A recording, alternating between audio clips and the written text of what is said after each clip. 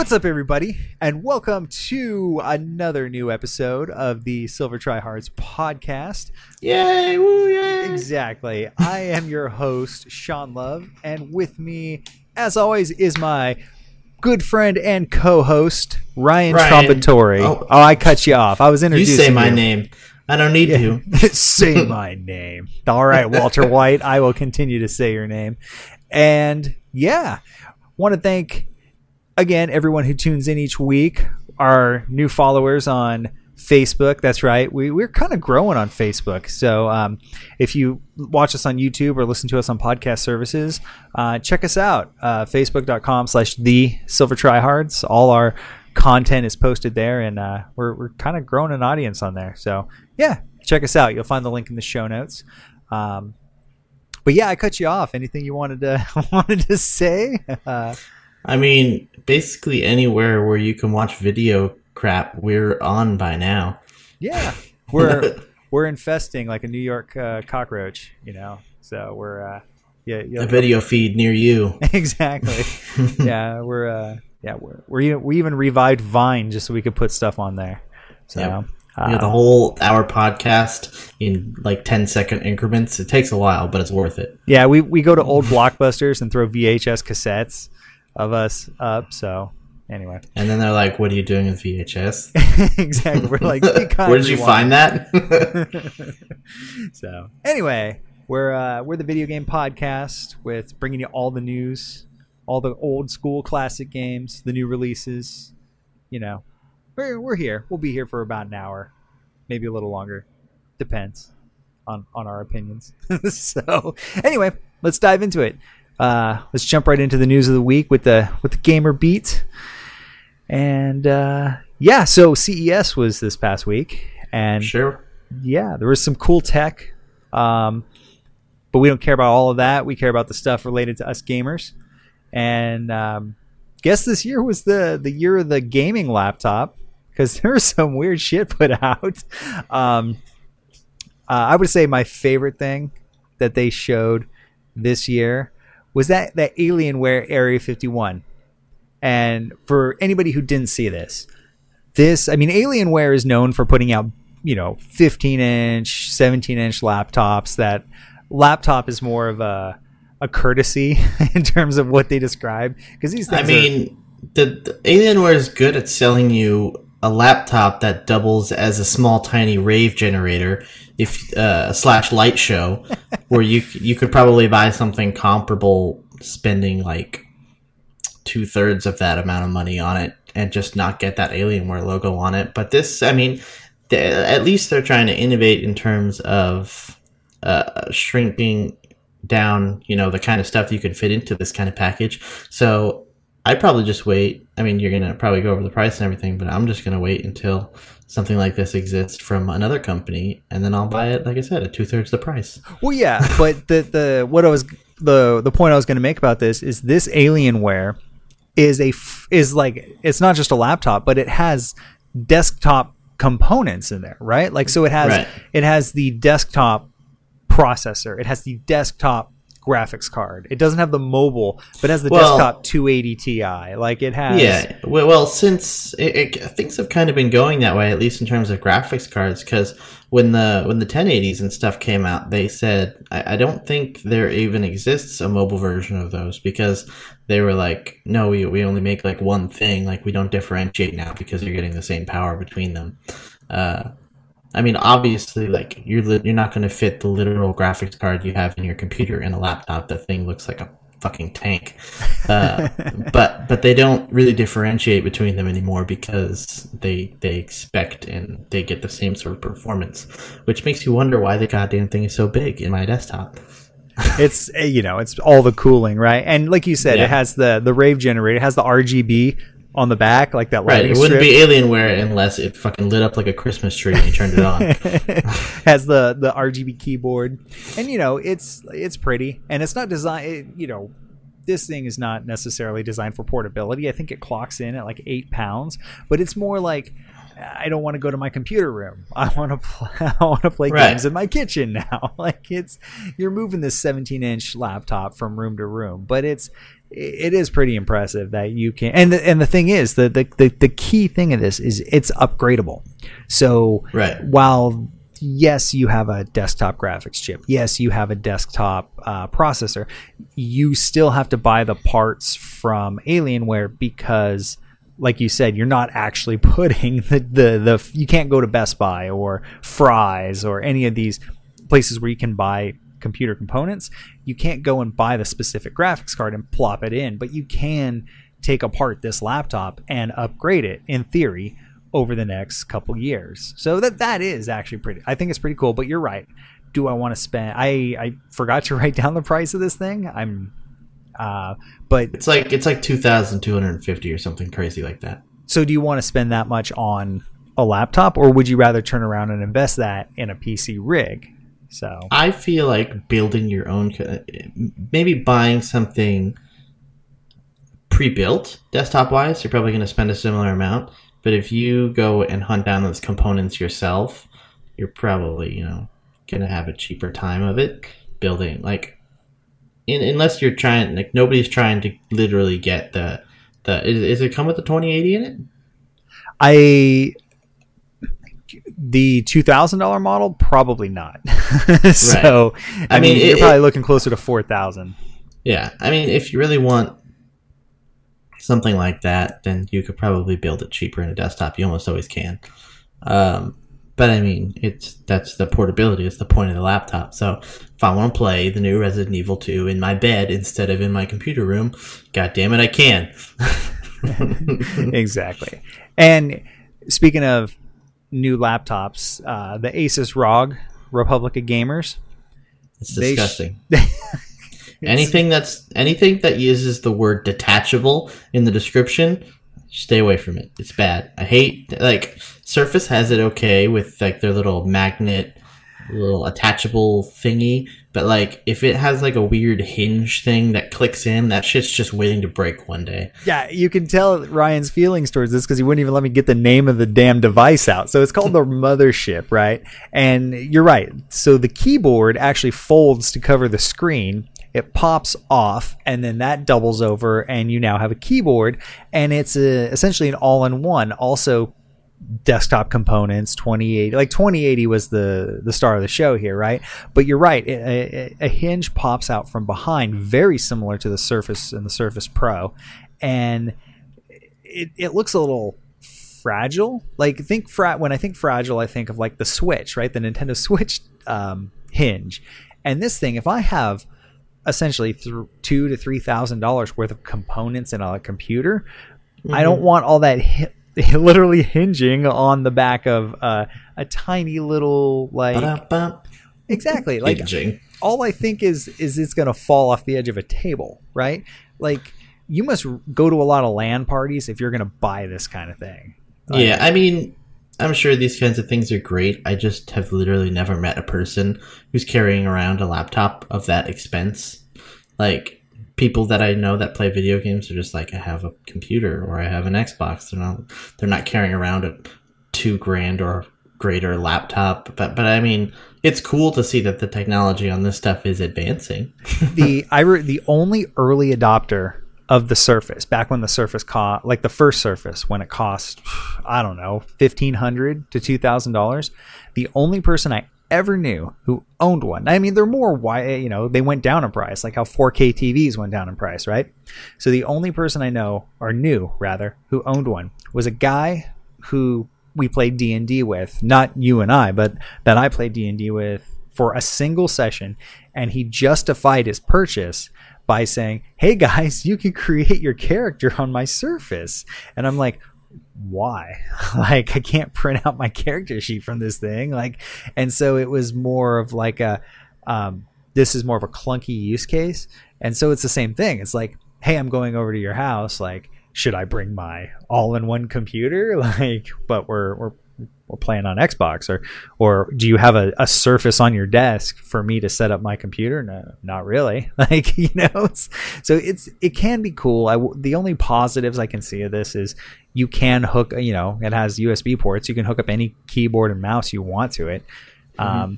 But the real stars of the show were AMD and NVIDIA kind of seeing whose was bigger. And so swinging it out there. Pretty much the AMD showed their Radeon 7. So for those who want all the frames, here you have a nice basically another competitor, 16 gigs of RAM, 25% faster. It's essentially the same energy consumption. So I guess by that measure, you can say it's less energy consumption. $700. It's nice competition for NVIDIA, right? Right. Because basically you have a cheaper card than the 2080 out there, which is getting up there in price. And then NVIDIA showed their entry-level card, which is their 2060, for $349, which is basically the equivalent of a 1070 Ti. And if all this is Greek to some of you people who just play console games, basically this means that those of us who still have graphics cards from the last round, we hate ourselves right now because we bought these same cards for like $500-$600 a couple years ago. So I bought my 1080 for $400, I think. So you're still good. And then I sold my 1060 6 gig for like a little over $200. I think like 200, 220. And I sold it for 200 and had bought it for 220. So I only lost $20 on that transaction, and then that's not bad.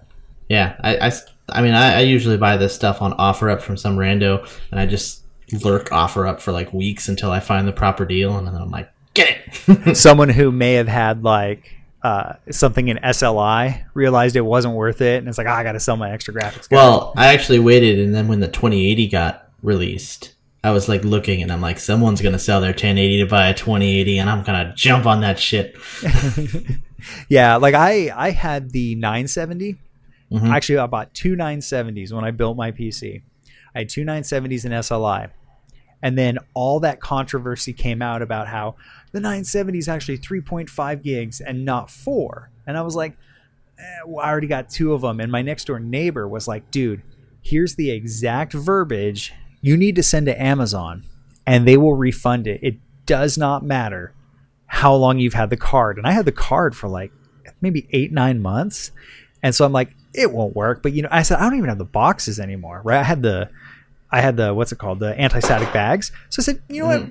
We'll see. So I just shot the exact paragraph he sent me off to Amazon customer service. No joke. They were like, within maybe a few hours, they were like, here's the labels, mail them to us. And I'm like, for full refunds. And I was like, guess who's getting himself a 1070. So I only bought one, and I used the rest of the money to get a case, a bigger full-size ATX case. So I was like, sometimes it does pay to listen to your friends. So yeah, I had an experience like that with Amazon once, where like I bought something and it was broken, but it didn't have a return, like the return, you couldn't return it, and it was like $200. And I told Amazon, and they were like, well, we'll just refund you. And I was like, what do I do with the thing? And they were like, you just keep it. And I was like, okay. And they gave me back my money, and then I was able to fix the thing. And so then I got to keep the thing and my money. Oh, and the other thing too, I learned, that's awesome, by the way, because I mean, Amazon, people don't put a lot of stock in Amazon customer service, but like, they will make. I canceled my Prime, so. Way to go! You're like, Amazon's awesome, but I won't support them. No, but if you're any of your computer, my computer worked good.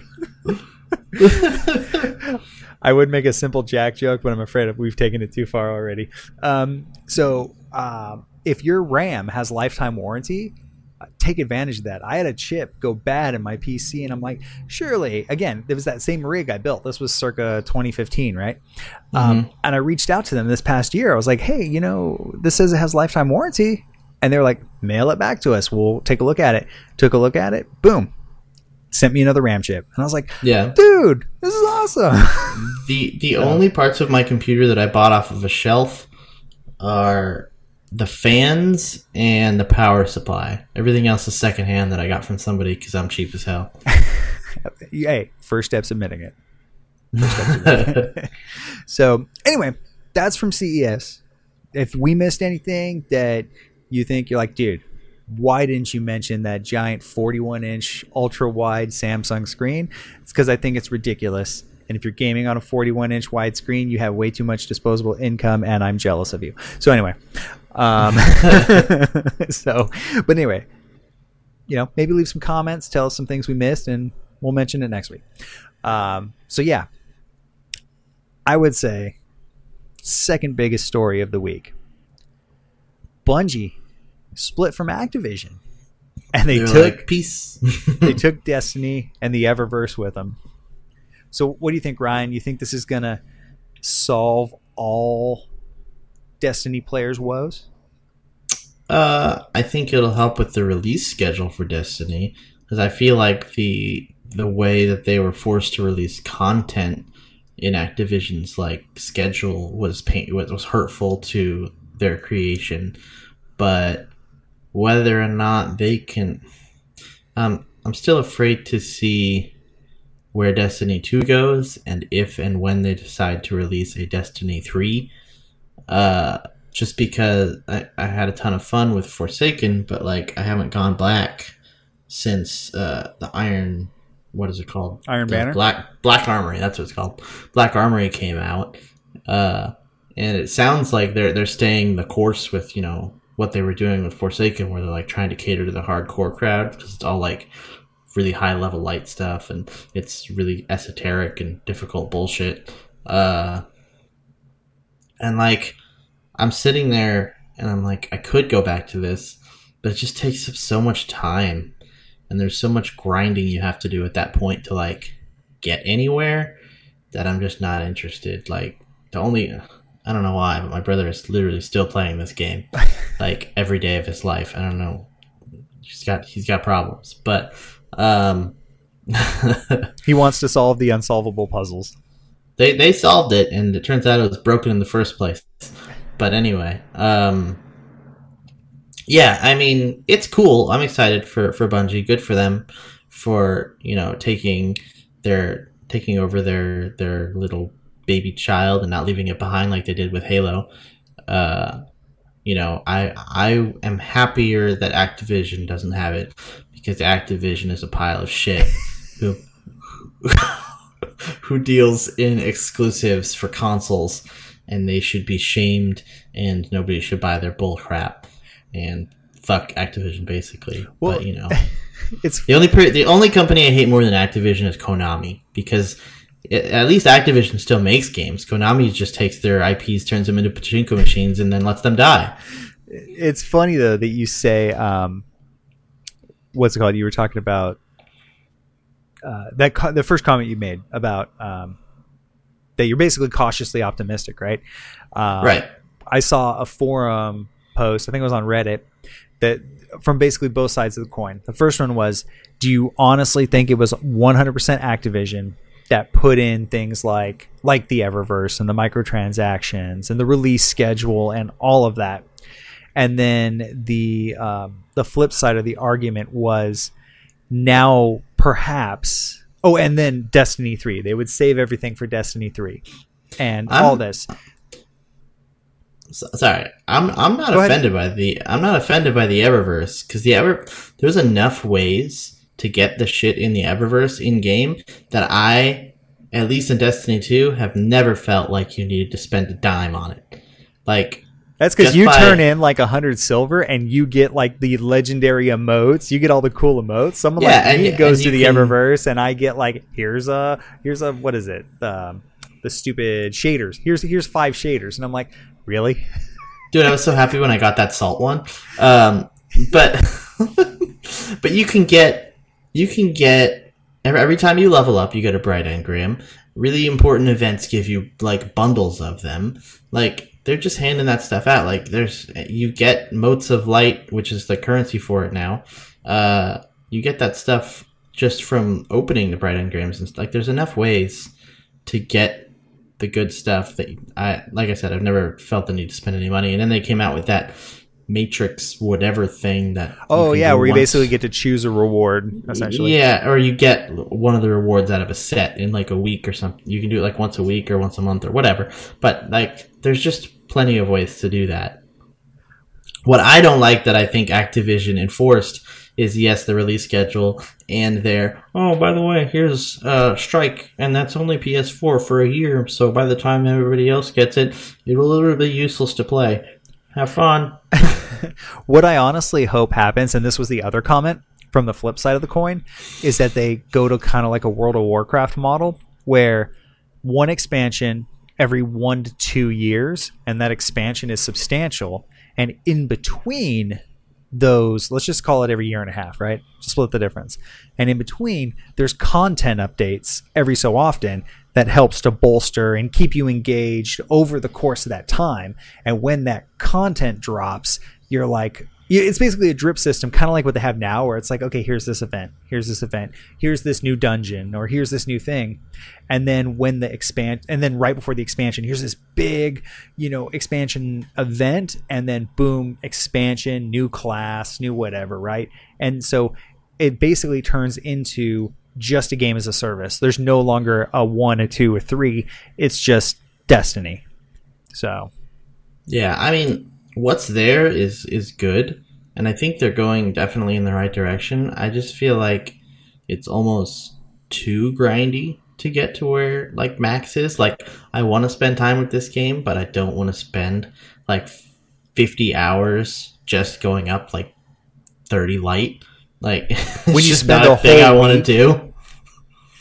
Yeah, it's just like so incremental and slow, and not all of the things you can do to get better gear are like shit that I care about. Like, I don't want to go redo story missions, and I don't want to go and like the public events get really boring after a while because it's the same thing. And then I've still not done the raid because like it's so hard to get that many people. This, right? It's so hard to get that many people together, and then not only that, but you've got to fucking take like, all right, where's a 5-6 hour chunk of my day where I can just sit and play this game without stopping? Well, I agree with that, because like one thing I liked about Warcraft is I could just do dungeons if I want, right? Like, I would be happy in Destiny just doing 3 things basically: strikes, PvP, and I count Gambit in that because I love Gambit, right? So strikes, all the PvP, and basically I don't mind running around doing heroic or the, what the hell are they called, public events, right?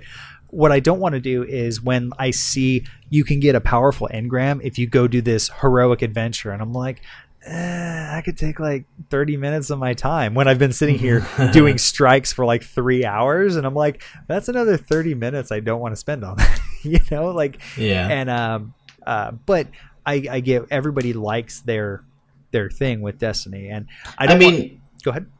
Sorry, it's like, I'm not mad at the time I spent with it, and I felt like I got my money's worth out of it. Like, it's almost okay with the way it is. Like, because if I wanted to go and play it more, there would be stuff to do. I wouldn't just be grinding for no reason. Like, I would be going up, however slowly. But like, I don't know. I was just like, I have my fun. I don't need to play this anymore. Yeah, I don't want to. I like, because here's the thing: I love Destiny, and I hate when I have to, shit on it, as you were saying. But there was I'm a big fan of Game Informer, and they did this rapid fire questions for Anthem, and one of my favorite questions they asked, like one of the development leads of Anthem during their rapid fire questions, was, do you look forward to completely revamping this game in a year and a half? And so basically insinuating doing their version of the Taken King. So that was really funny, and the guy did not appreciate that. So I just thought I would throw that out there, because Anthem, you and I have the Origin access, so we get to try out Anthem in about 12 days. So I'm really looking forward to that, and hopefully, I have to double check if there's an NDA. I doubt, because it's kind of like a public demo. Yeah, but I gotta find out when we can preload that shit, because it's probably going to be big. Probably 50 gigs or something like that. Yeah, it's a pretty game. Yeah, I anticipate that being pretty big, and I hope we can show some gameplay of that. And if we can, we will. So anyway, this is kind of the next story we're going to do is kind of off topic, but because it's plays into something we'll be talking in our games of the week, I wanted to cover this. But Netflix's Bandersnatch, great name by the way, right? Is being sued by the Choose Your Own Adventure company, aka ChooseCo, aptly named, for use of its brand awareness. So apparently Netflix reached out to ChooseCo and was like, hey, we want to use the Choose Your Own Adventure name. Like, straight up was like, we want to use this in Bandersnatch. And they were like, no, they couldn't come to an agreement. And Netflix Black Mirror just went ahead and made Bandersnatch. I mean, if they hadn't literally have used the words, it's like a Choose Your Own Adventure in like the first 5 minutes of it, then it maybe would have been a little easier to fight that legal battle. But the guy's like, that main character, if you haven't seen Bandersnatch, it's Bandersnatch and Bird Box have been all over the memes and Facebook and social media for like the last month, but pretty much since right before Christmas. But basically, it's a Netflix movie where you get to choose your own adventure, and it's because it's Black Mirror. It's a social commentary on the act of free will and social commentary, and it's depressing. Yeah, so there's a twist, and M. Night Shyamalan pops up halfway through and goes, "What a twist!" But it's about a computer programmer who is making a game in the 80s during the whole Atari crash thing, right? Based on a book called Bandersnatch that is a choose your own adventure book, but they never actually have if you remember those old books when you were a kid, the choose your own adventures, they never actually use those words. Well, they use the words like Ryan just said, like he said, it's like a choose your own adventure, but never. But that's when he's referring to the book Bandersnatch. Not the game that he's making, but the game he's making is based off the book, and then they don't refer to it in terms of the Netflix show itself. But I mean, it's kind of fucking obvious that's what they're doing, seeing as they drop hints about free will every 4 seconds while watching Bandersnatch. And the movie, is kind of like a David Cage game, and it's very David Cagey in the sense that you get 20 seconds to make a choice. And the reason I brought this up is because I'm going to talk about Detroit Become Human in a little bit. And my favorite moments of this movie are when you have to make a choice and it pops up on the bottom of the screen, and it's like, do you want, they're mundane choices at the beginning, like what cereal do you want to eat? And when you have that 20 seconds, they have that extra dialogue like, well, come on, you have to make a choice. And it drags on like, are you feeling okay? Because you have to choose your cereal. Just that awkward, and it's almost like they took a cue from Detroit and Heavy Rain and these other games. So it's like, oh, and these other video games, what do they do during this 30 seconds? And it's like, oh, that's what they do. They have dialogue that makes no sense. Yeah. So I have to say, just about Bandersnatch, my favorite part of it is spoilers for anyone who hasn't watched it or whatever. My favorite part is when he starts to go crazy, and then he's in the psychiatrist's office, and she's like, "Wouldn't there be more action?" And you're like, "Fuck yeah!" And then they start fighting. Oh, go ahead. He's like, "Come on, mama's boy," and then she gets 2 batons, 2 security batons, and they start fighting, and then his dad comes in, and he starts beating up his dad, and then you kick him in the balls, and it's like, whoa, this got crazy really quick. See, then it just ends. I didn't get that branch. So that's the best ending. Apparently there's one where it's like, do you want some action? Yeah. And then the other option is, fuck yeah. So, and they do the same thing, but yeah. Yeah. So I didn't get that one, but my favorite one is I got to the branch, and again, these are spoilers, so sorry if you didn't get these endings, or sorry if we're ruining the movie for you. But I got one where it was kill dad, don't kill dad. I'm like, so my only option is to murder my father. So I was like, I don't want to kill my dad. So I select, and then it ends. Well, I select don't kill dad, and then I got 2 TVs, right? Right. And my options were to go all the way back and pick up the family portrait, which was halfway through the movie, pick up family photo or kill dad. So I was like, my only option is to kill my father. And at the time, I kind of regret. I'm like, the more interesting choice would have been to pick up the family photo. But I didn't do that. I was like, all right, well, let's kill Dad.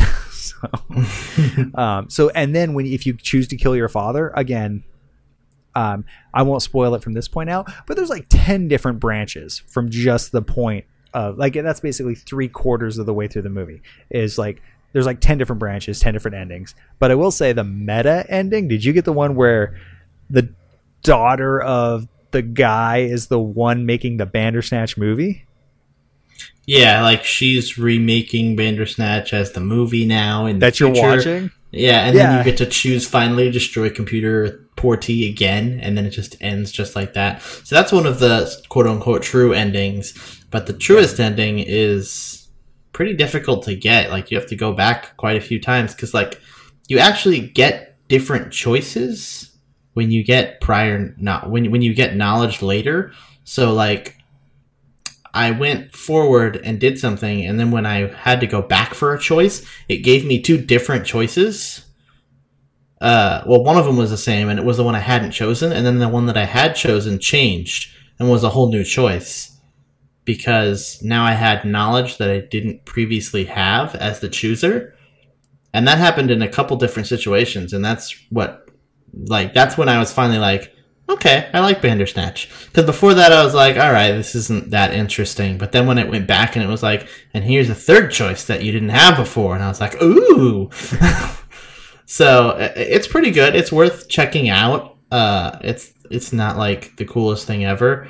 And if you like Heavy Rain and Detroit Become Human, check it out. It's like a watered down version of that.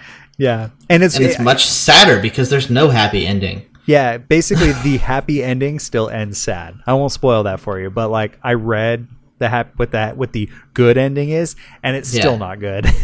Yeah, you know it's the right ending when it doesn't give you even the option to go back anymore. It's just like, and now it's over. Yeah, but apparently, like, the cool part is you'll talk to people who watched it, and you'd be like, "Oh, I didn't get that ending. That's pretty cool." Even though we just spoiled like 2 endings for you right now. So yeah, the true ending. Well, kind of. But yeah. Anyway, that's Bandersnatch. That's what's happening. They're getting sued. Sucks for Netflix, but they've got enough money to fucking deal with it. Yeah. So now back to gaming news.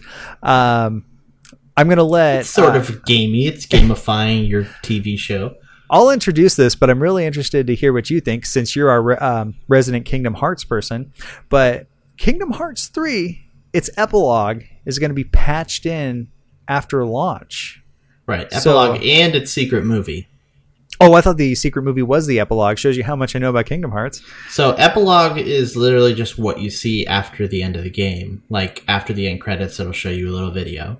And then there's always a secret movie in a Kingdom Hearts game, too. And the secret movie, you have to fulfill specific requirements to watch it. And the requirements typically vary depending on the difficulty you chose. So if you chose the easiest difficulty, you can still get it, but you have to like 100% the game. But if you choose the hardest difficulty, you basically just have to beat the game, because they're like, you know what, you beat it on the hardest difficulty, you can see it. So I usually play on the hardest anyway, just because I have more fun with it like that. But their patch, the way it's working is day 1, they are patching in, I don't remember what it was, but it's like they're patching something in day 1. It's nothing that really matters. The day after the game comes out, they're patching in the epilogue. So you need to make sure you don't beat the game in 24 hours. And the day after that, they're patching in the secret movie. So now, is there any reasoning behind this? Like, I didn't know if it was just so people didn't ruin the ending, or is it because it wasn't big enough to fit on the disc? Or this actually, I already knew about this a week or 2 ago, because of a different story where the game got leaked like a month before it came out, like 4 or 5, like a couple copies of it. Somebody got a hold of them and was selling them online. So some people have probably already beaten this game because they had it a month ago. And when it happened, they already came out and were like, oh, don't worry, if you're seeing spoilers, you won't see the best spoilers. They're not even in the game yet. So they had already kind of come out and said that the epilogue and the secret movie weren't in the game. They just didn't kind of let you know when exactly they were going to patch it in. And I don't know if that was their original intent for not including them, that just in case the game got leaked, which it did, But I mean, that works. You'll know how the game ends, but you won't get the stinger or whatever, probably, for whatever the next thing in Kingdom Hearts is going to be. Now, for someone like me who is going to play Kingdom Hearts 3 without having played 1 or 2, is any of this going to matter to me? Like, is right. That's what they're patching in day one. Sorry. They're patching in synopsises for the previous games. Oh, so it'll be like, hey, new guy, if you've never played this game. That's kind of something they started doing, I think, with Dream Drop Distance, which was the last actual Kingdom Hearts release, unless you count the 0.2 thing that was in the 2.8 remix. But they've been doing that with all of the remix releases, where they include kind of like synopsises for the games, so you can see, like, if this is your first Kingdom Hearts for some reason, you can see what's happened and kind of catch up on the story. Hey, don't get snarky for some reason. Well, I don't know. I'm saying for some reason because why would you play the third game and not play any of the other ones? Well, for, like, 1, if you may have missed them, or 2, what if the Xbox or the PS4 is your first console? Like, some people may just be getting into gaming. You know, no reason to get shitty, Ryan. You know? No. What I want to say is I don't know why they're releasing it on Xbox, considering there's literally never been a Kingdom Hearts game on an Xbox system, and there's no way to get them on an Xbox system. I don't know why they didn't just stick to PS4 like every other Kingdom Hearts game, but you can get every single Kingdom Hearts game that exists as a remaster or a video thingy. They even released it as one huge mega pack called Kingdom Hearts The Story so far on PS4. So I actually saw it at Walmart today for like $40. So yeah, that's how much it costs. So you can get every single thing, which is like, I think it's like 5 or 6 full games for $40. And then like 2 or 3 movies, because they turned some of the shittier games that didn't deserve a remaster into movies. So, or you can just go watch like a recap video that tells you the story. But the best one I could find online that everybody says is the best one is like 45 minutes long. So expect to have a sit down. That's actually not that bad. I mean, it's better. Yeah, it's better than playing through like 7 fucking games if you really don't want to do that and you just want to play the newest game. But I would probably recommend something like that over whatever it is they're patching in day one to give people a recap. I just don't feel like they're gonna. You're gonna be confused as all fuck. I was telling my brother, I was like, anybody who plays Kingdom Hearts 3 without at least watching some kind of synopsis, it's gonna be like reading or watching Return of the King before you read Fellowship or Two Towers. You're gonna be like, who the fuck is Aragorn? Why are there hobbits? Where are we going? Like, you're gonna have no idea what is going on in this. Even if you've played Kingdom Hearts 1 and 2, you're still gonna be super confused because they're bringing in all the characters from the disparate smaller games in, and like, it's you literally have to know all the story stuff or it's confusing as all fuck. You're going to have to send me the link to that because I'll be honest, it comes out the 29th. That's in 16 days. As people know, I'm playing through Dark Souls, and there's no way I can play through 7 games or play through 2 games and watch. Just don't play it. No, that's what I'm saying. You're gonna have to send me that link. So I'll watch. No, what I'm saying is don't play Kingdom Hearts 3. Buy the story so far at some point, and then play through the games, and then play Kingdom Hearts 3. It's not going anywhere. I'm gonna play it day one. I'll be able to talk about it. It'll be fine. Oh, Ryan. It's like my favorite game series. I just don't want you to experience it in such a truncated way. It's worth playing. Because you're not going to be attached to any of the characters in any way. You're going to be like, oh, good, this guy's back to life. Good for him. And so, well, I'm going to see it. I'm going to be like, oh my god, they brought back so-and-so. Like, I've been waiting for this shit for years. So many years. I'll consider it. Depends on when I get to my games of the week. Depends on how frustrated I get with that game. So if I don't end up throwing my Xbox out the window. Yeah, we've got so much shit coming out just this month. You've got other stuff to play. Don't worry about Kingdom Hearts. I've got that covered. I'll be geeking out about it plenty. So yeah, we'll need to record some gameplay of that. Sure. So, I mean, I don't know how I'm going to do it. Your reaction? Oh my god! I'll have to get a capture box. I don't have one for my Xbox or anything yet. Right. I only capture PC stuff. So that's the news on Kingdom Hearts 3. As you can tell, Ryan is mildly excited for that. And Mildly. The last little kind of cool tidbit, this isn't really a huge story, but as we know, Stan Lee, comics legend, passed away. Cameo Man. Yeah, passed away last November. And World of Warcraft, or Blizzard rather, added him to World of Warcraft in the form of Stanley, like Stanley. And he can be found in Stormwind Keep. And he just kind of patrols around yelling Excelsior. So, I don't know. I just thought that was kind of cool and fun to mention. So if you play... I like that Blizzard does that for people that, like, they know really made a difference. Like not when everyone dies. It's not like there's, at least I don't think, correct me if I'm wrong, World, but I don't think there's like a Michael Jackson character walking around somewhere. But like there's a Robin Williams character walking around or standing around somewhere. Like when somebody dies that like everybody is like, oh my gosh, that person was so cool just as a person, not just for the work they did, but just as a person, that like they decide to immortalize them in some way, I think is super cool, even if they don't like to publicly acknowledge it, because, you know, licensing probably is a problem.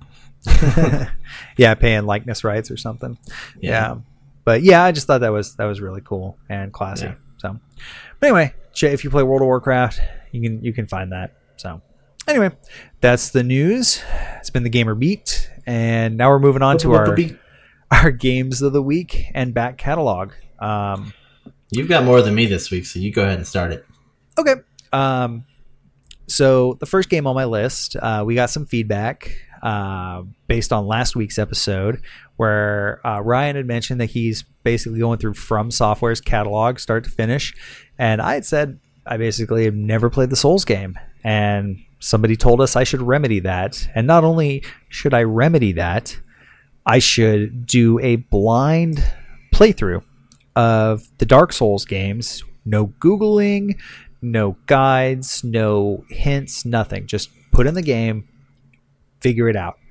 And I was like, well, that doesn't sound like that big of a deal. And Ryan here was telling me, no, that's a thing. Like that's like, trust me. Like, and I'm like, okay, whatever. So I went out and bought, actually it was on sale, like $20 off the Dark Souls trilogy remastered, like all 3 games, all their DLC. And I was like, hey, sure. Just happens to be on sale the same week someone challenges me to this.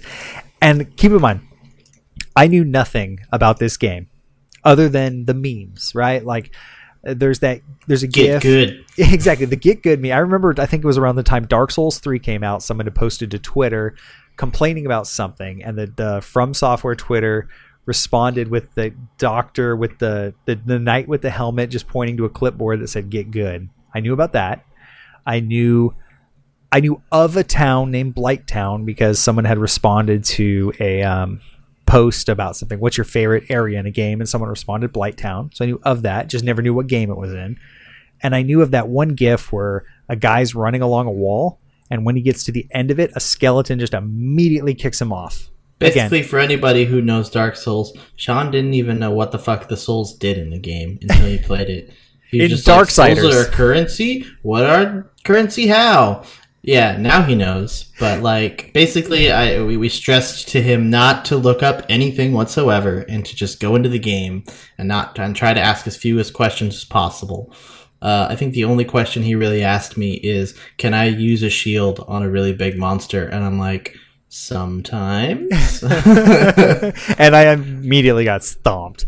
Like I've recorded, and it's linked here in the show notes. I've recorded my first basically 2.5 hours. Unfortunately, the first like 45 minutes is a little janky, so I put a disclaimer at the beginning of the video. But once you get past that first 45 minutes, it's fine, just like this podcast.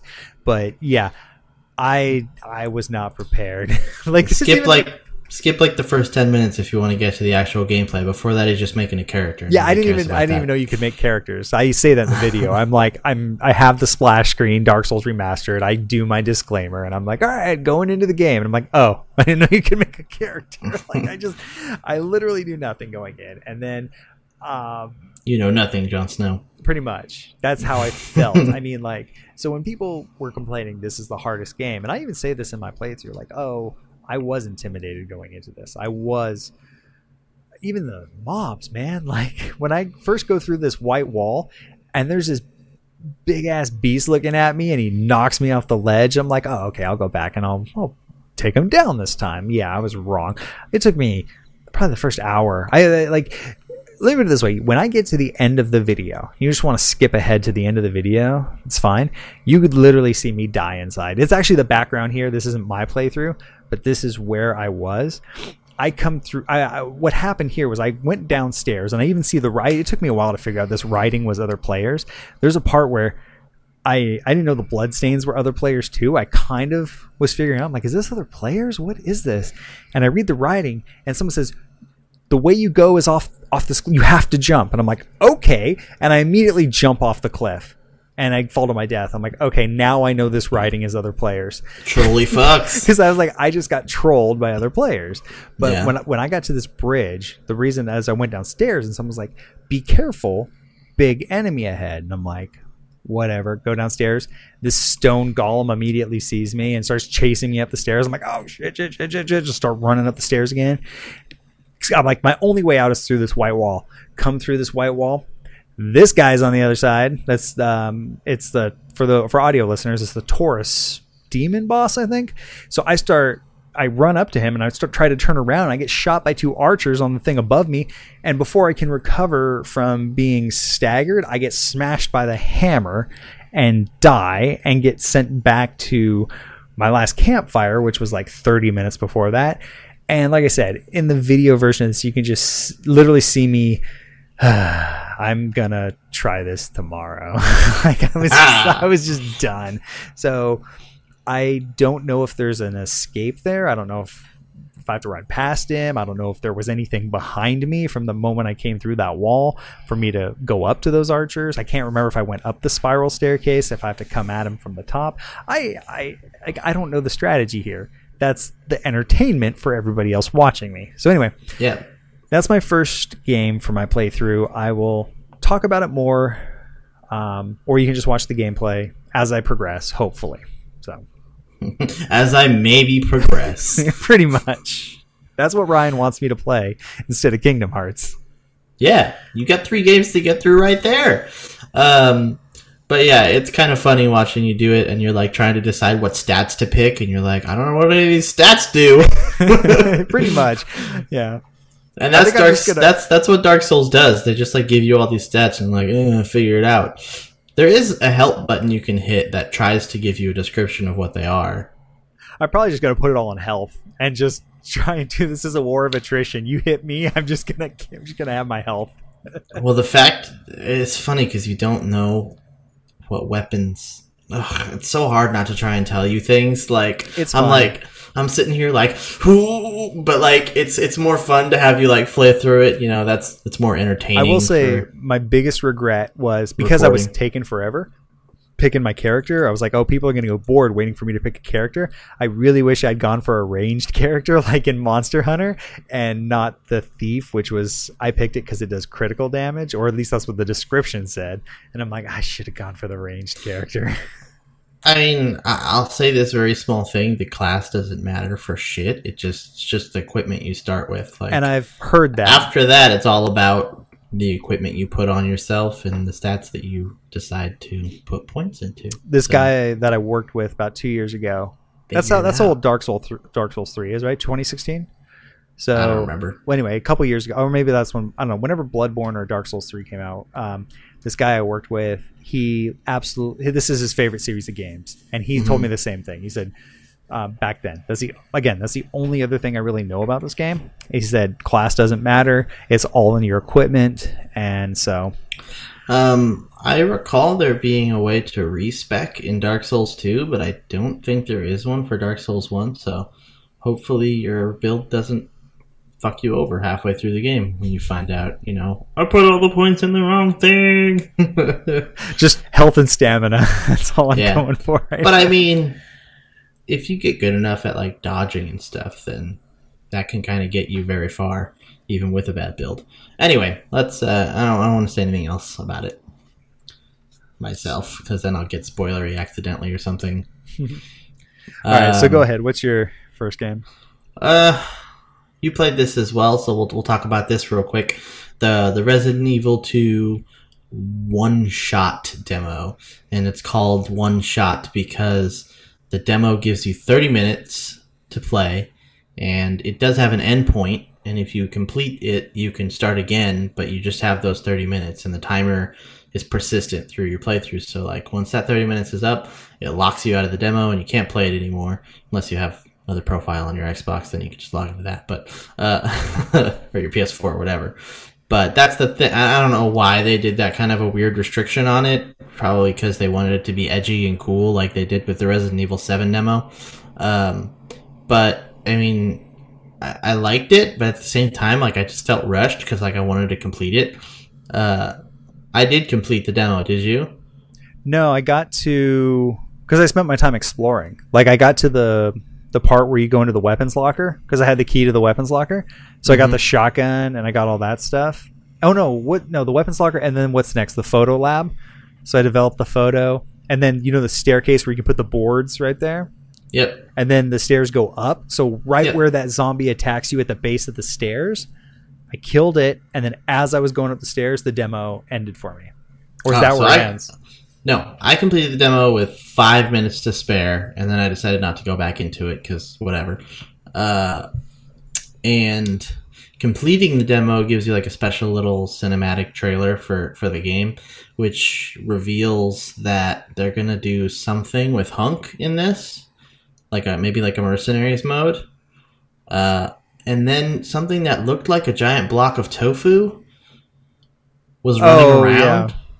I don't know if there's like a tofu character that I don't remember that you can play as, like a secret thing, but that was just like a very brief clip, and I was like, the fuck is that?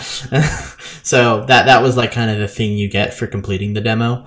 But I think after you go up those stairs, you find a key, and you get like a little hit bag that adds 2 slots into your inventory so you can carry some more shit, and you kill like 1 or 2 other zombies. And then that guy from the lobby calls you and says, come on back, I got something to show you. And then you go back there, and you see Claire on a video feed, and then it ends. So I was not very far from finishing. Yeah, you were pretty close. There was like maybe like 1 or 2 rooms with a zombie, like 1 zombie, maybe 2 left.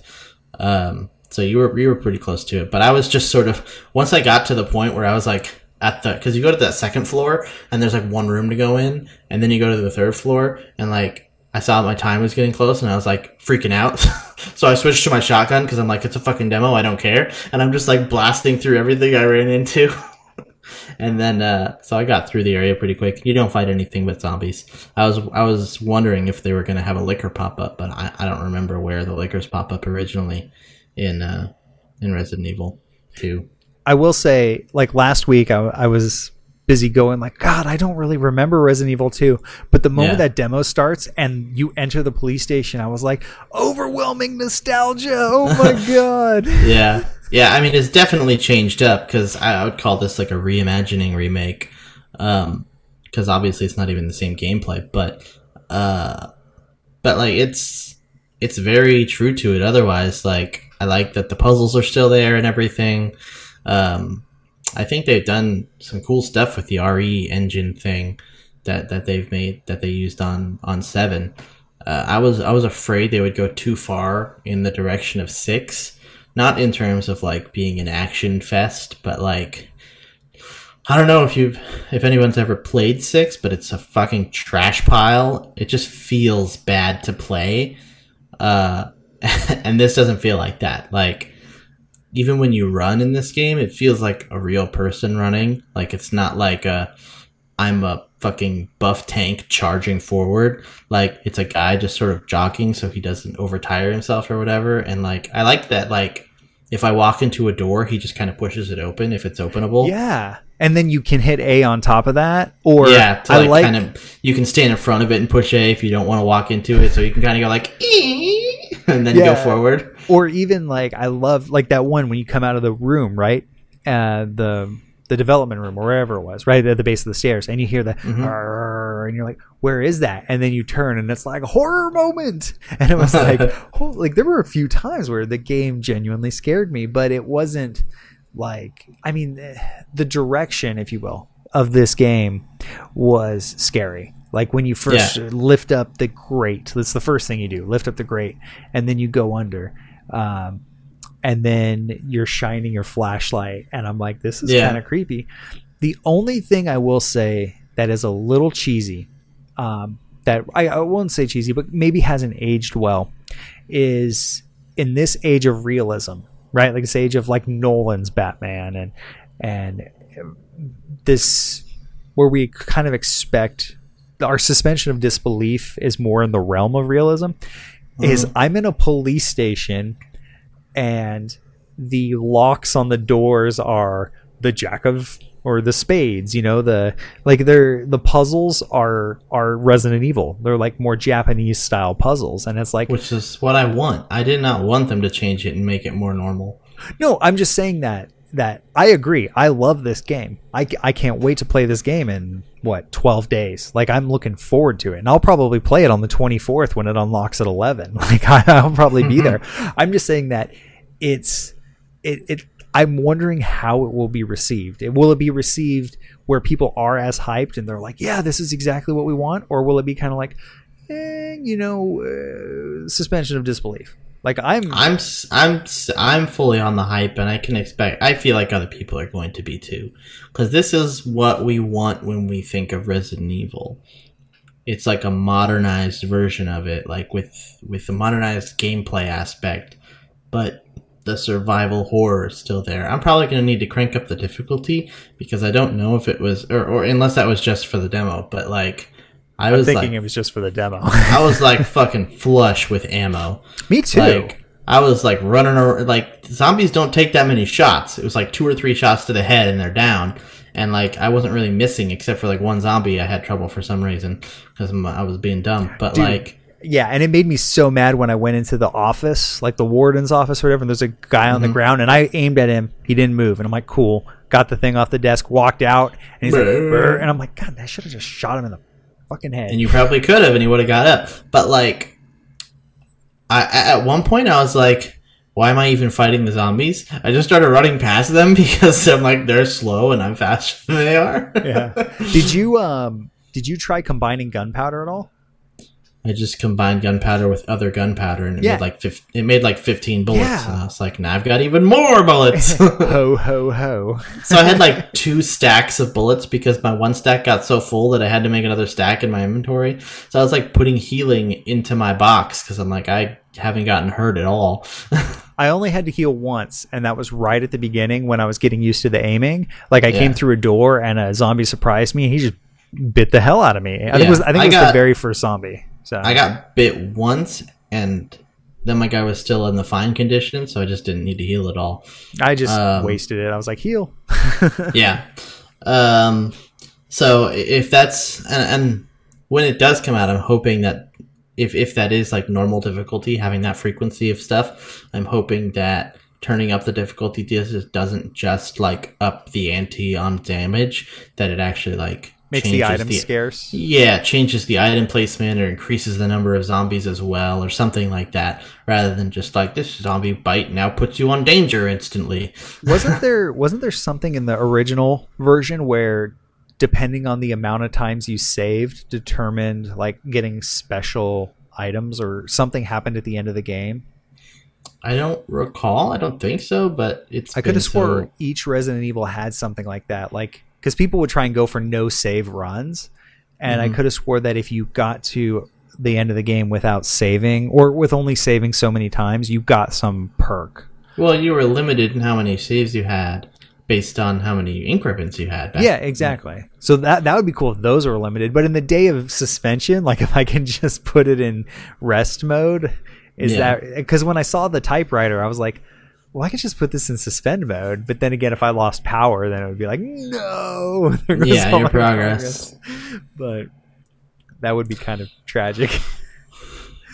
So anyway, but I only played one other game, so you go ahead and talk about your game. So yeah, I'm the one shot though. Just the last point, I'm really, really looking forward to this game. So if anything takes me away from my forced playthrough of Dark Souls, it's going to be this. And so I want to talk about Detroit.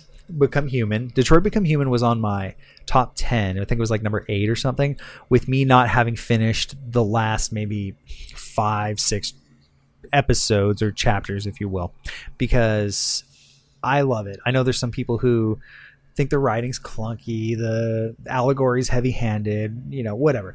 I love David Cage games. Do you love Connor? Because I love Connor. Dude, so I'm just going to tell everybody right now, spoilers for Detroit Become Human. Jump ahead 5 minutes if you don't want to hear this. So I loved Connor. I got a downer ending, man. So I'm just going to jump to Connor's ending. Connor became the leader of the revolution at the end. So Marcus died. Oh, shit. Yeah. And Connor, and here's the only thing I didn't like. It seemed to end with everybody's ending open. Like I was expecting there to be more to the game, like DLC or something, and it just ended. Like everybody died except for, like, if I had Connor commit suicide, every single one of my characters would have died. I didn't have anybody die. So let's just start with the one you hate, Kara. Yep, that dumb bitch. She protected Alice in the boat and got killed. Luther died. I didn't even have a boat because I caught the bus and got to the Canadian border. And then at the Canadian border, there's like a checkpoint. And they have like a thing that scans you to see if you're an android. And they're like, oh, how are we going to make it through? And they were like, well, somebody's going to have to distract them. And it let me choose. So there was an android that I saved earlier whose name I didn't even know. And he was willing to sacrifice himself. There was that old black lady from earlier. She was there and was willing to help. And then, or I could choose to sacrifice Luther or myself. And I was like, fuck that android whose name I don't know. So he like jumped out on purpose and got shot. And then like it surprised them so much that they just rushed us through. And then it was like, welcome to Canada. It's safe here. And then we just went through, and that was the last thing I saw with her. And like they got away. See, the black lady came and I forget her name. Her and her son show up. They take us to the edge of the river, and she's like, here's a boat. Go across the river, and on the other side's Canada. So we go across, and there's like 3 boats, and then like the patrols come and just start mowing down the boats with gunfire. And you can choose to like protect Luther, protect Alice, and I can't remember what the third one was because it's one of those ones where you have to scan the area. And I didn't have enough time to highlight the third one, so she just jumped on top of Alice, and it was like so Luther died, and you basically you have to lose some dead weight because there's a hole in your boat, so you just kind of throw him overboard. Wow. And so then it's like you have 10 seconds, or I can't read, maybe 10 minutes before you shut down. So you hop out and you push the boat because you detach your motor too, and you get over to the Canadian border, and you basically say goodbye to her and you shut down. Like you just kind of pass out while saying goodbye to her, and then a car pulls up, and that's how it ends.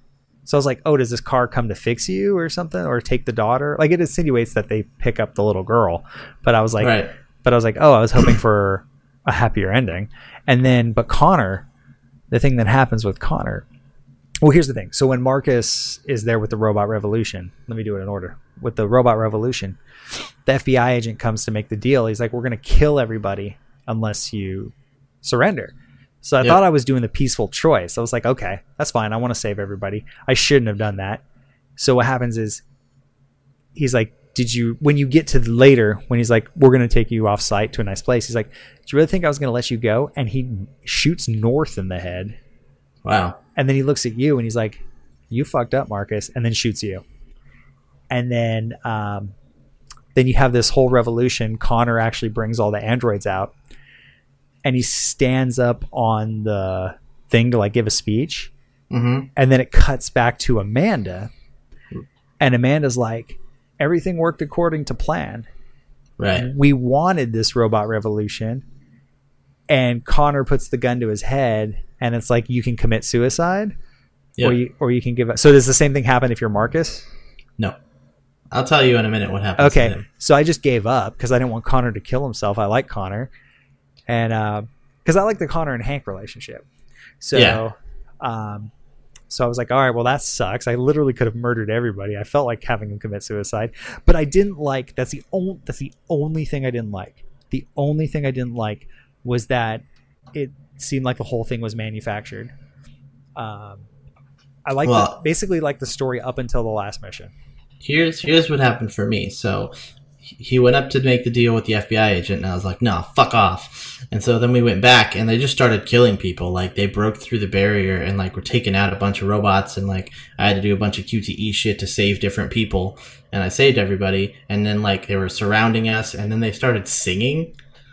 Like, it gave me the option to sing or, like, do something else, and I, like, just made all the robots sing, and they were like, they're singing, and they looked like kind of like uncomfortable to just shoot us while we were singing, and then they finally called it off, and then they like were like, okay, we're gonna make a thing, a deal with you guys.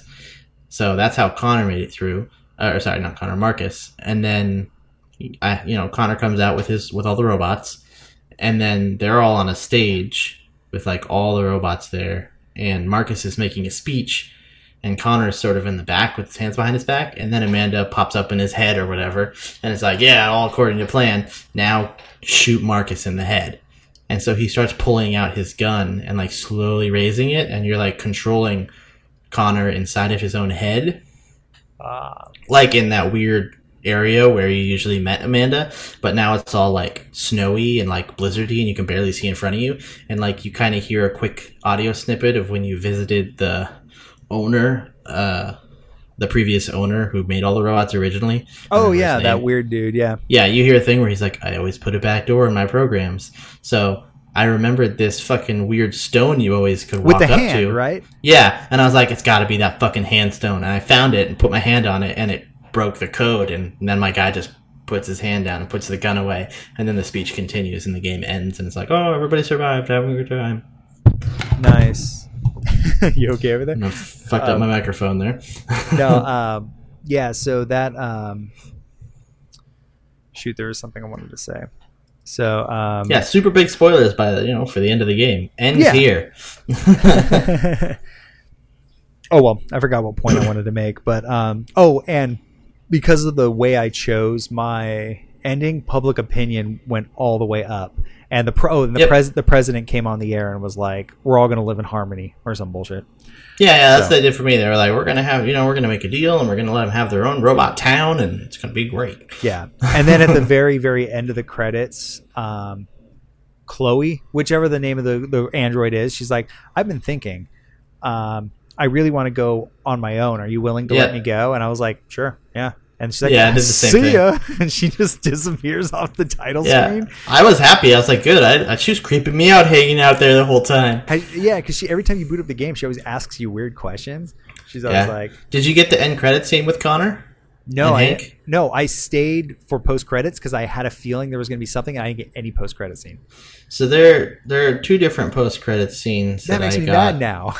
Yeah, there's a Connor one with Hank, and they basically meet up at that stand where he got the hot dog originally, and they have a hug basically, and it's like, oh look, they're friends and they're gonna hang out together, and that made me really happy because I was like, yes, Connor's my favorite character, Connor and Hank forever. I probably didn't get it because Connor is now the leader of the freaking revolution. So. Yeah, and then I don't remember what the other one was, but I do remember I didn't really care much for it because it was something with Kara, and I was like, I don't care.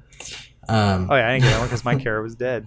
Yeah, but I looked online, and I guess there's another one, another end credit scene if Kara survives, but the little girl dies, where she's walking down the street and sees a flyer for the robot that the little girl is, and then gets all depressed, and I'm like, wow, that's sad. Why would you make that an end credit scene? But yeah, those are the only scenes, is a couple sad ones and then those happy ones. That's funny. But I was so happy that there was the Connor one, because I'm like, Connor! All right. I would watch a TV show that's just Connor Robot and Hank solving crimes. Ugh, that chase scene across the freeway. No. When you catch the robot in the weird birdhouse, and you have to chase him and then decide whether or not you want to save Hank or keep chasing the robot. Oh yeah, I dove on Hank and got killed.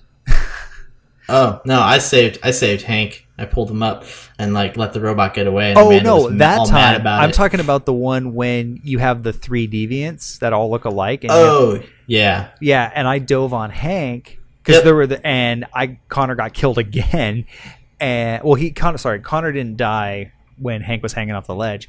I dove on Hank, and Connor was killed because you had the 3 things you could do. Yeah. And yeah, it was like Hank friend, like when the arrow goes up. Yeah. And so yeah. Oh no, I did that same thing, and then I rewinded the game and did the other path where I went to the roof instead because I'm like, there's literally no way to avoid him dying there. That's stupid. So I didn't rewind anything because I could have not got Marcus killed. Because the thing that made me mad was when I took the deal, because I thought it was the peaceful approach. The thing on the path says Marcus died after betraying his friends. I'm like, no, like, then give me a different way to recontextualize the choice. Like literally say betray friends. Don't say like. There are so many times where like you can choose to take like the violent path. Like it gives you so many options to do it, and like it gets kind of hard near the end because everybody's such a fucking dick to the robots that I'm just like, nope, 100% pacifist route the whole time. Never be a dick to anybody. They'll have to be nice eventually.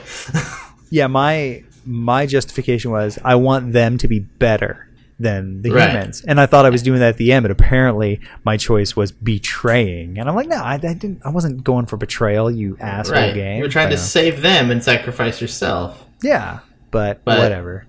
That's not the way that they took it, but whatever.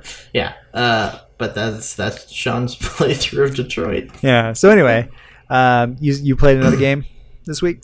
I've been playing Darksiders 2, the Definitive Edition.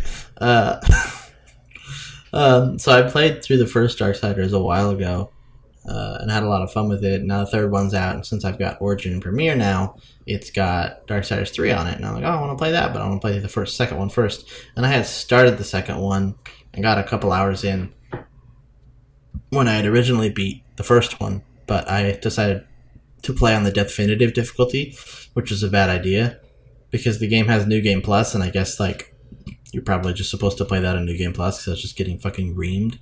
And so I got mad and stopped playing it. So this time I'm just playing on Apocalyptic, which is like hard mode, and I'm doing just fine. But it's a lot of fun. It's like if you never played Darksiders, it's like Zelda, but kind of a little more open and with less of a budget. Imagine if Zelda had no money. Yeah, and it's more RPG-y because you like level up and you have a skill tree and stuff. It's kind of like a Devil May Cry sort of fight style rather than Zelda, obviously. Which is it, Ryan? Zelda or Devil May Cry? Mix of both because it's got dungeons and like special items to help you traverse through them, but you know. So it's Zelda May Cry. Yeah, basically. But it's cool. I don't know how far I am through it because I don't know how long it is, but I just reached like the second map in the game, and I don't know how many maps there are. But I'm thinking there's like probably 3 or 4 of them. So I've got quite a bit to play through still probably, but I'm having fun with it. I will say I did play some other stuff this week, but I played them so little that I wasn't really going to mention it because, like I said, last week I was kind of binging my way through From Software games, and so I was trying a couple of their PS2 ones, and their first PS2 game, Eternal Ring, is kind of like, like it's really easy and not that fun. And then I was playing their second PS2 game, Evergrace, which I did own originally. I actually have the PS2 disc for it still, but like I never played it when I was a kid. My brothers did, and it's fun up to a certain point, and then I was just kind of like, this game's kind of boring too, so I stopped playing it. And then I finally switched to Darksiders, so that's kind of what I did with like most of my week was play that and Heroes with you. So that's why I didn't play much this week, because this weekend's really the only time I've gotten to like dig into anything. Nice. Yeah, and the only other thing I've been playing was I started Celeste, and I can see where you enjoy that. You playing it on Xbox since it was free? Yeah, I am. Yeah. I can see where each screen is its own little puzzle, and yeah, it's so fucking good. But the platforming is just so fucking tight. Yeah, it is. Like that's what's so great about it is like the mechanic is so refined that like there's never a death where I'm like, well, the game's fucking stupid that I died there. It's like, oh, I messed up because obviously it's not the game's fault. It's never the game's fault when you die. How and which button to press when, and when to grab onto something, and when to let go. Yeah, it's definitely mechanically sound, and it's something it's probably going to be like my casual game when I'm like, done throwing this Dark Souls out the window. I'll be like, well, let me go to something else that's equally as frustrating. And something I noticed when I was looking at the Games Pass game, since we're sharing again, there's a game on there called Dendara that's free on there, and I have it on Switch and I played it. It's kind of like, it's fucking weird. Check it out.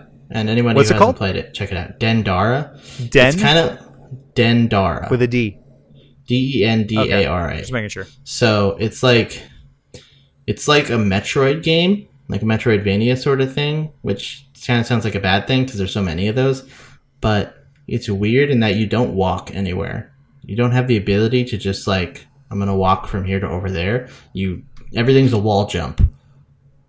So like you're on the floor and then you jump to the ceiling and then you jump back to the floor and then you jump back to the ceiling. So all of your movement is jumping off of one surface to another surface.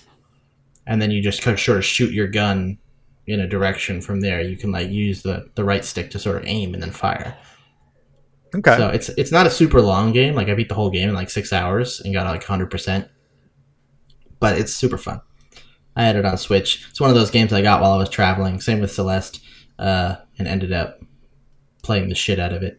It was just before we even started the podcast. It was a while ago. But Celeste and that are super worth playing. Anybody who has an Xbox, I know I said this on the Game of the Year episode, but fucking play Celeste. Find a way. It is worth it. Sweet. Okay. Well, that's all the games we've been playing. And you want to go ahead and talk Classic Corner? Classic Corner. All right. Classic Corner for this week. Sean, have you played Ultima Underworld? That's what we're doing. No. Okay. So Ultima Underworld. This was the DOS game. So very old. But basically Ultima Underworld is kind of the catalyst that worked toward things like System Shock and eventually BioShock and all that stuff. It was like one of the first games to, if not the first game to like actually have like a 3D environment, like in System Shock where you like walk around and you just have that first person view. It's just really great. Like it's got good music for a DOS game. It's all like the music is all very primitive in terms of like the sound quality and instruments that it can do, but it captures this feeling of being stuck in like an underground area so well, because the game's called Ultima Underworld: The Stygian Abyss, and it all takes place underground in this multi-layered leveled dungeon, and you have like a map that sort of, it's one of those maps that like fills in as you go through, like Fog of War style, so you don't know what's next until you go there, and then you can see where you've been, which I love, and you can put notes on the map and stuff. So like it was one of the first games to have something like that as well. And then there's fighting as you go throughout the dungeon, and like you level up, and there's a magic system, and it's just the perfect like old school dungeon crawler. At least to me, like I love the shit out of the game, and there's a second one as well. And I know late last year they released like a spiritual successor / actual sequel called Underworld Ascendant that did not get received well. But we're not talking about that. Fuck that game. This is all about the original. You can buy it on GOG, as you can with most old games. And it plays in DOSBox off of GOG, because, most stuff does. I'm going to look it up super quick and tell you how much it is. It's actually a bundle. You can't even buy the first one without getting the second one. And it is $6 for 2 really good old school games. And I think all the Ultima games are also on Origin Access. Not those ones. I actually checked. Oh, then I guess not. But all of like the mainline Ultima games, yes, they are up to 8. They don't have 9. But yeah, it's really good old school dungeon crawler game. Before that kind of stuff was like really well done. Like it's like Eye of the Beholder, but like less janky. And it's just you, just like one party member. Like you have to actually like eat food every once in a while. Like there's a hunger system. It's a fun game. It's worth playing. The music is catchy, even as primitive as it is. Yeah, that's the Classic Corner. Play Nice. Ultima Underworld. Check it out. The Stygian Abyss. You get 2 games for $6. That's not bad at all, especially if you're into old school RPGs. Yeah, if you're into old school shit, like it's worth checking out, and then consider whether or not you give a crap about the newer one. I haven't decided yet. Awesome. Well, that's Classic Corner. Do you also want to tell everybody about the new releases coming out this week? Lots of stuff, because these first 3 months are fucking huge for releases. We've got Onimusha Warlords, the remaster of the first Onimusha game. And we are actually going to buy that, and probably we'll talk about that next week. But that's coming to PS4, Xbox One, and Switch, and PC, January 15th. The Walking Dead, the final season, episode 3, which I guess is called Broken Toys, PS4, Xbox One, Switch, and PC. Also the 15th, Tuesday. What the hell is Yick? It's a post-mortem RPG, apparently. Yick, a postmodern RPG. Oh, postmodern, sorry. PS4, Switch, and PC, January 17th. I don't know what that is. Ace Combat 7, Skies Unknown. Man, that's a lot of Ace Combat games. PS4 and Xbox One, January 18th. And Travis Strikes Again, No More Heroes, January 18th. Switch only. I feel like that game wasn't advertised, like, at all. It wasn't. There was an initial announcement, and they kind of distance it from the No More Heroes name by having Travis Strikes Again being the main title and No More Heroes the subtitle, because it's not the same gameplay. Like I watched a gameplay video this morning, actually, because I saw an advertisement for it on Facebook, and I was like, oh shit, that's coming out soon. And it's more like arcadey looking, which is fine because you get sucked into a video game, so that's kind of the point. Yeah, right. New concept, sucked into a video game. What? But it's in the classic weird fucking grasshopper manufacturer style, where it's all weird Suda 51 shit. So I don't know. I don't know about that. I have some Switch credit, so I might buy that actually, because I like No More Heroes. I've played the first one and 100% of that. That was a good game, but I didn't play the second one, so I don't know. I'll have to see how much they tie into each other, if at all. Besides Travis being the main character. All right. But that's the new releases. That's the podcast. That's a wrap, motherfucker. That is the show for this week. So appreciate everybody who made it this far, who tuned in this week, who listened to our fabulous opinions. Again, you can find us and this show on all podcast services, on Facebook, on YouTube, on Twitch. We started uploading the show on Twitch just for shits and giggles. So if for some reason you want to watch it there, it's up there. Like I said, we're on every service fucking platform imaginable that has video and audio. Yeah, like, pretty soon we'll be on beta and Laserdisc. So it's an expensive venture, but I think it's worth it. I know. Those damn hipsters. They want the audio version on vinyl. But anyway, yeah. You have any feedback? Go ahead and send that to thesilvertryhards@gmail.com. We'll be happy to read that. We're still looking for questions, concerns to read on air. Tell me if you've played Celeste, and tell me how good it is, and tell me, let us know how you feel about Sean playing Dark Souls, and if you want me to continue or throw it in the fire. Refrain from spoilers. If you spoil something for Sean in a fucking email or a comment, I'm gonna be so mad. Yeah, apparently I'm not allowed to read the comments on the videos until I'm done playing. I forbid him. I'm like, I will read all the comments and then I will screen them and give you the ones that are good. Yeah. Because I want to watch him flail in pain. Apparently, yeah, he thinks this is hilarious. I think it's great. But anyway, thanks for tuning in, and we'll be here same time next week. And like I said, appreciate everyone and your support. Have a good week. Bye. Boom.